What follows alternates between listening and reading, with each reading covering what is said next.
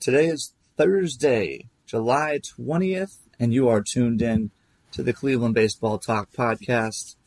I am, once again, Jimmy Watkins, filling in for Joe Noga, who is on vacation at the moment.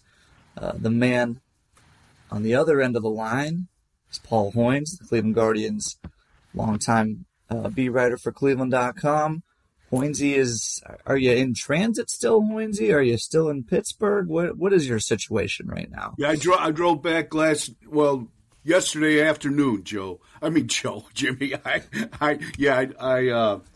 drove, came back home last night around 9:10. I drove back home. So, yeah, safe and sound at home.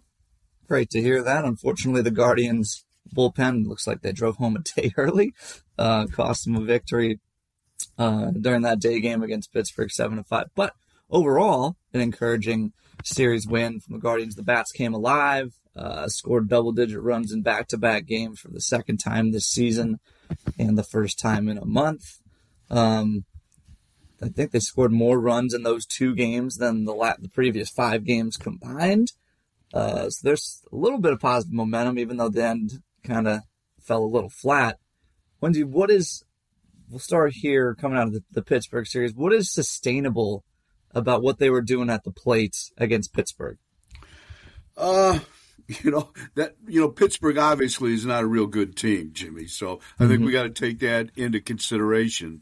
They played well yesterday. They came back and beat Cleveland yesterday. But, this is a team that had lost 9 of its previous 10 games before they won. They rallied past Cleveland yesterday. So I think you got to take that with a grain of salt. But, it was interesting to see, how they, in Tuesday night's win, a 10-1 win, they beat, Mitch Keller. Pittsburgh's top starter, he was an all-star. He was 9-3 coming into the game, and they worked him over. So I think that's encouraging. I think what we saw out of Josh Naylor is sustainable. He's been doing it for over a month and a half. So, that's encouraging. And I liked the aspect of they're kind of playing to their strengths again. You saw a drag bunt by Andres Jimenez to squeeze home a run. You saw some double steals by Kwan and Straw. And we haven't seen that a lot, late in the second half and, against Texas. So I think that's sustainable. And, that kind of makes this offense go. On the other hand, guards are calling up pitchers. Logan Allen's back. The bullpen, the pitching staff in general is, I would say, in disarray right now. Bullpen gave up 5 of the 7 runs against Pittsburgh on Wednesday. We're still counting. I think we only got 4 ironclad starters at the moment.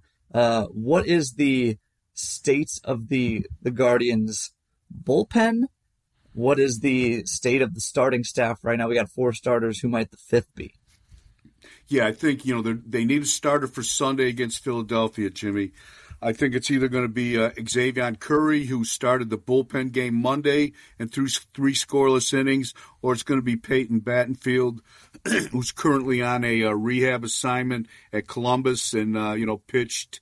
I want to say he pitched Tuesday night, so he'd be in line for that Sunday start. So it's either one of those guys will probably get the call on Sunday.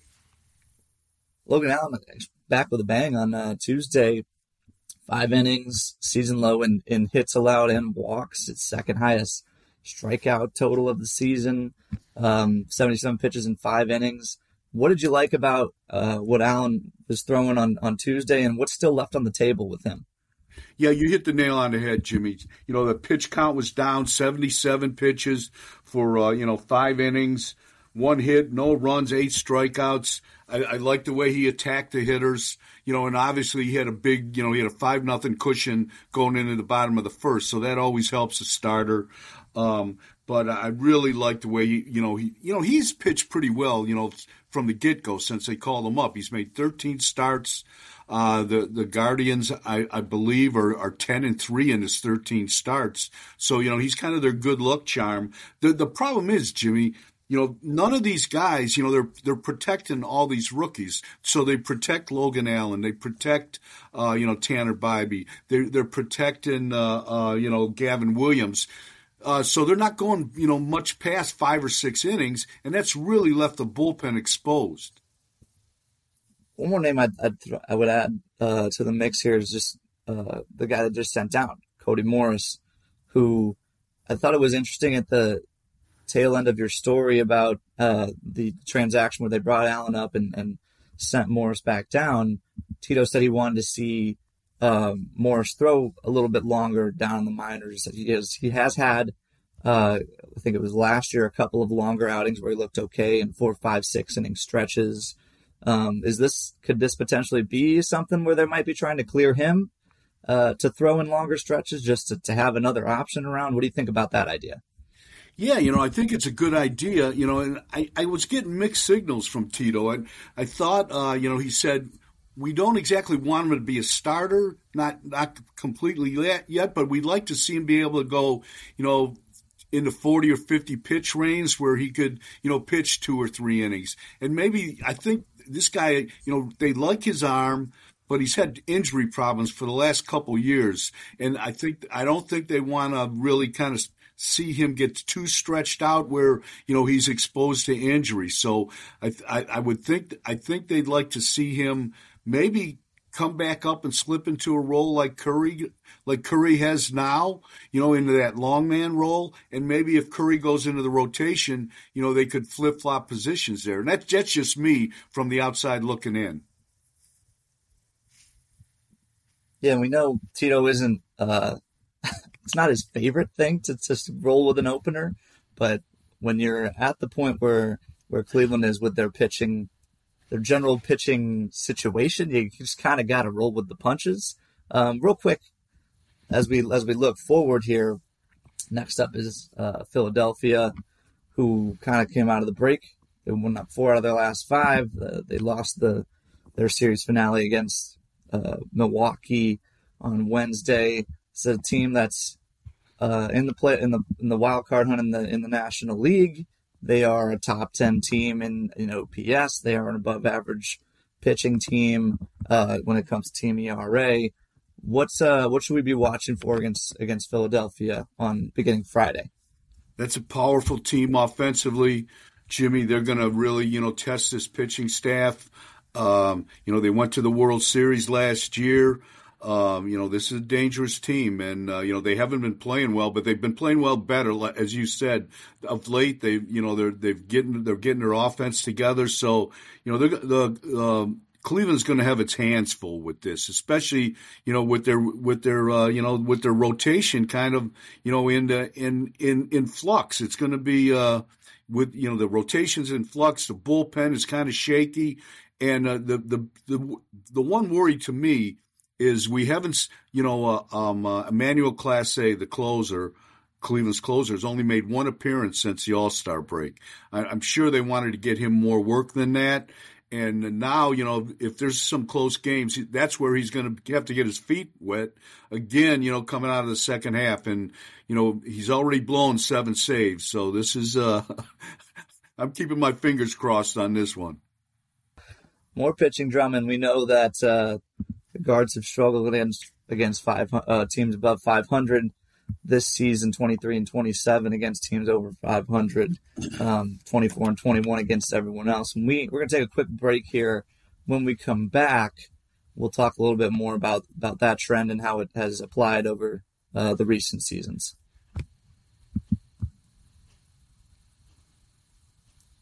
All right, welcome back to the Cleveland Baseball Talk podcast.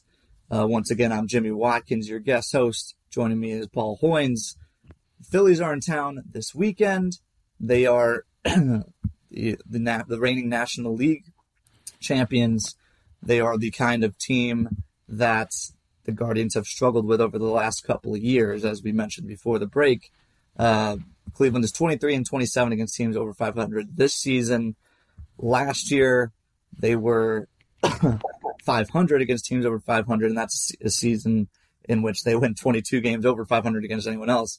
And in 2021, where they won 80 games, they went 28-51 against teams over 500. This trend has repeated itself over and over. The Guardians have taken advantage of what has been, in some cases, let's say a rebuilding division, and in other cases, a disappointing division. How much of this roller coaster team, we've talked about it on the podcast on Wednesday at Hoinsies, we never really know what to expect with this team. How much of that up and down play is just you're good against bad teams and you're bad against good teams? Yeah, I think that's a great point. The balanced schedule this year has not helped them. They have consistently dominated in the AL Central. Even when they haven't won the division, they've had great, won-loss records in their division. Now with, the divisional games reduced from 19 to 13, this season, that's affected them. And I thought it was going to affect them, coming into the season, and that's proven true, and I think, they're getting a look at they play every team in the big leagues now, and, that's costing them. That is, I thought that would hurt their win total, and I think it's prevented them, Jimmy, from going on a run here. We just haven't seen, that's 5, 6, 7 game winning streak. I think their longest winning streak is 4 or 5 games. So we just haven't seen that sustained stretch of good baseball. Yeah, even coming out of the break here, you start with Texas, then okay, a little relief against Pittsburgh. Now you're back on the grind against Philadelphia. It's hard to get going when you're playing teams of that caliber. You mentioned the schedule changes where they're playing fewer games against the division that they've dominated.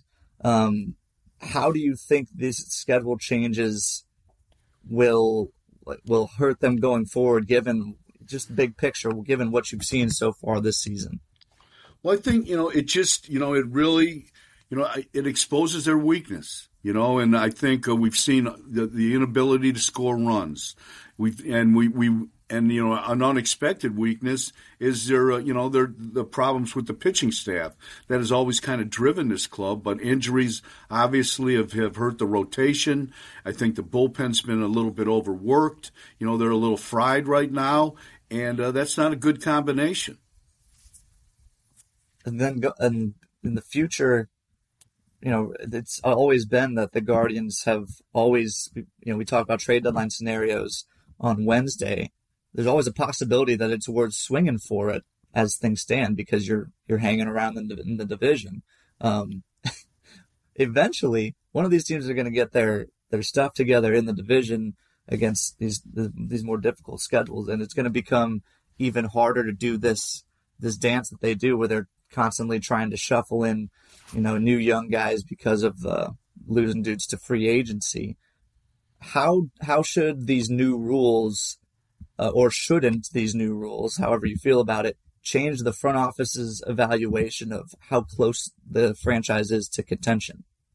Yeah, we talked to Chris Antonetti yesterday morning at PNC Park. He talked about the trade deadline. What are their plans for the trade deadline? And he doesn't say a lot. He like most general managers or presidents of baseball operations, he plays things close to his vest. And but I got the impression that they would really like to do two things. They'd like to perhaps add a starting pitcher, as we talked about in our last podcast, but that's really difficult to do. I don't see them doing that, but I do see them trying to add a bat, trying to add some offense to this club. I think that's an important, that's an important avenue to improvement. Now, could they trade an Ahmed Rosario? I don't know. He hasn't had the season he had last year. He hasn't played great defensively. We saw that yesterday in the loss to Pittsburgh. But I think he has some value as an offensive player. So they might be able to do a deal with a contender. Then that would not only open up shortstop for either one of their potential prospects. They could move Jimenez to short. I don't know if they do that this season, but that's a possibility down the road. And they could add a bat. I think that's the direction they're going in. And Antonetti even said during that chat that if we were in a different division, we might be looking at things differently. But while you're within striking distance, you might as well go for it. The white flag is up if they're in the AL East. You can bet exactly. that. Exactly. I saw a graphic yesterday. I mean, there's been different versions of this graphic, at different points of the season this year. The Central is, I want to say, over 100 runs behind the second worst division in run differential and like 50 points in winning percent. I mean, it's just crazy how much it stands out as an outlier. Two other things that Antonetti mentioned during that chat that I think we should hit real quick at the end here. Gave sort of updates on McKenzie and Shane Bieber, and they both kind of sounded like they want to be very careful with both of those guys. Even though Bieber's on the 15-day DL, Antonetti said he doesn't want it to be a quick return, and they want to make sure that everything is all systems go with McKenzie until he gets back. What did you make of his comments about those guys? Yeah, I would say ominous was what I took away from that. They want to see, I think with McKenzie, we don't think he's going to be back until September, and that's if all things go, according to plan. Now, I think there's still a possibility for surgery here. Triston, chose the non-surgical route. But, if he is not able to throw with high intensity, in the intensity required in game settings, Antonetti said you're going to have to reassess the situation. And that sounded like a Tommy John surgery to me. I mean, I'm jumping to a conclusion there, but, I think that's always kind of been on the back burner anyways. And with Bieber, they said, the good news was, they don't think he's going to need surgery on the elbow, but this is not going to be a short process. So this guy's not going to be he's not going to be back after he's over, the 15-day, injured list. His time on the IL is over. I'm looking at late August or early September again for Bieber. That's just me. And I think, Jimmy, those are going to be, when they do come back, if they do come back, those are going to be like, okay, you're going to go out there, you're going to make 2 starts or 3 or 4 innings each, so you can prove to yourself you're healthy going into the off season. I don't think they're going to have a big ramification on a stretch run if they're in the stretch run. Yeah, if they're in the stretch run, if they're not in the stretch run, I don't know if they'll even bring them back. That's with the McKenzie thing. I mean, if you're going to make a decision on surgery, I think everyone would prefer it to be sooner than later, just so, you can stretch it into as little of next season as possible. And then when I hear you talking, this pitching juggling act that Tito has been doing for a while now, it doesn't sound like it's going away anywhere soon, particularly because I believe Antonetti also said, you guys asked him about pitching, acquiring an arm at the deadline. He goes, yeah, those guys are pretty hard to get this time of year. So it might be a what you see is what you get situation. And if they can make that work, then God love them. But that'll do it today. Go ahead. Let me run an idea by you. I was thinking of Carlos Carrasco. If the Mets are terrible, okay. Is Carlos Carrasco, can he come back and help them? I know, in talking to Carlos when we were in New York, he said he'd love to come back and retire as an Indian. Now, I know I think this is his last year, but is he the kind of guy that would just be filling innings, or could he help you win? I think I don't know what at the stage of his career he's at now. That's my only problem. I'd love to see Carlos back. Yeah, I would say at this point, I'm not sure I know the difference between helping you win and filling innings, right? Like, you just need warm bodies when you're, week to week, you're not sure who your 5th starter is going to be. Again, Xavier Curry looked pretty good in his first quote unquote start against the Pirates, but like we mentioned earlier, it was the Pirates. So it's a lot of wait and see, and it would be great to just have another dude that you can count on to throw regular starter innings. And, maybe a return back here would rejuvenate him. But as always, I would have to ask when you're making a trade proposal, what's the price? Yeah, that's exactly right. And, I think the Mets are struggling so much. I think they just want to dump payroll. I think maybe just get out from under maybe. I don't know. I don't know, but I don't think it would cost a lot. But, Carlos, he's been up and down a little bit health-wise. So, I don't know, but it's just, I think those are the kind of guys you're probably talking about if you're trying to add a starting pitcher. He's been up and down this year. I think he's 3-3. ERA's hovering around 5, but 1 year removed from a 15-7 year last year where the ERA dipped under 4. If you can get that kind of version of him, that's, if we're talking about an end of the rotation guy, that's nothing to scoff at. So we will see how that unfolds. That's going to do it for the Cleveland Baseball Talk podcast. I will remind listeners real quick as we get out of here that you should be subscribing to Subtext. That's where you might learn, all this Shane Bieber conversation that we're having. That's something that you could have in your phone before a lot of your friends do. That's, if there's trade talk, that's where you might get a few nuggets before the general public. And as I mentioned, you never know who Hoynesy is going to run into in the hotel lobby. Those could be fun texts to receive. That number is again 216-208-4346. You start off with a 2-week free trial. It's really easy to unsubscribe to if you try it and don't like it. It's just as easy as sending a text that you send a text to subscribe to it. You send a text and unsubscribe to it. No big deal. Beyond that, I hope everyone has a great rest of their weekend. Come out to Progressive and see the Phillies. And if not, watch the games from home and read Hoynesy, of course. Thank you all for listening, and we will talk to you next time.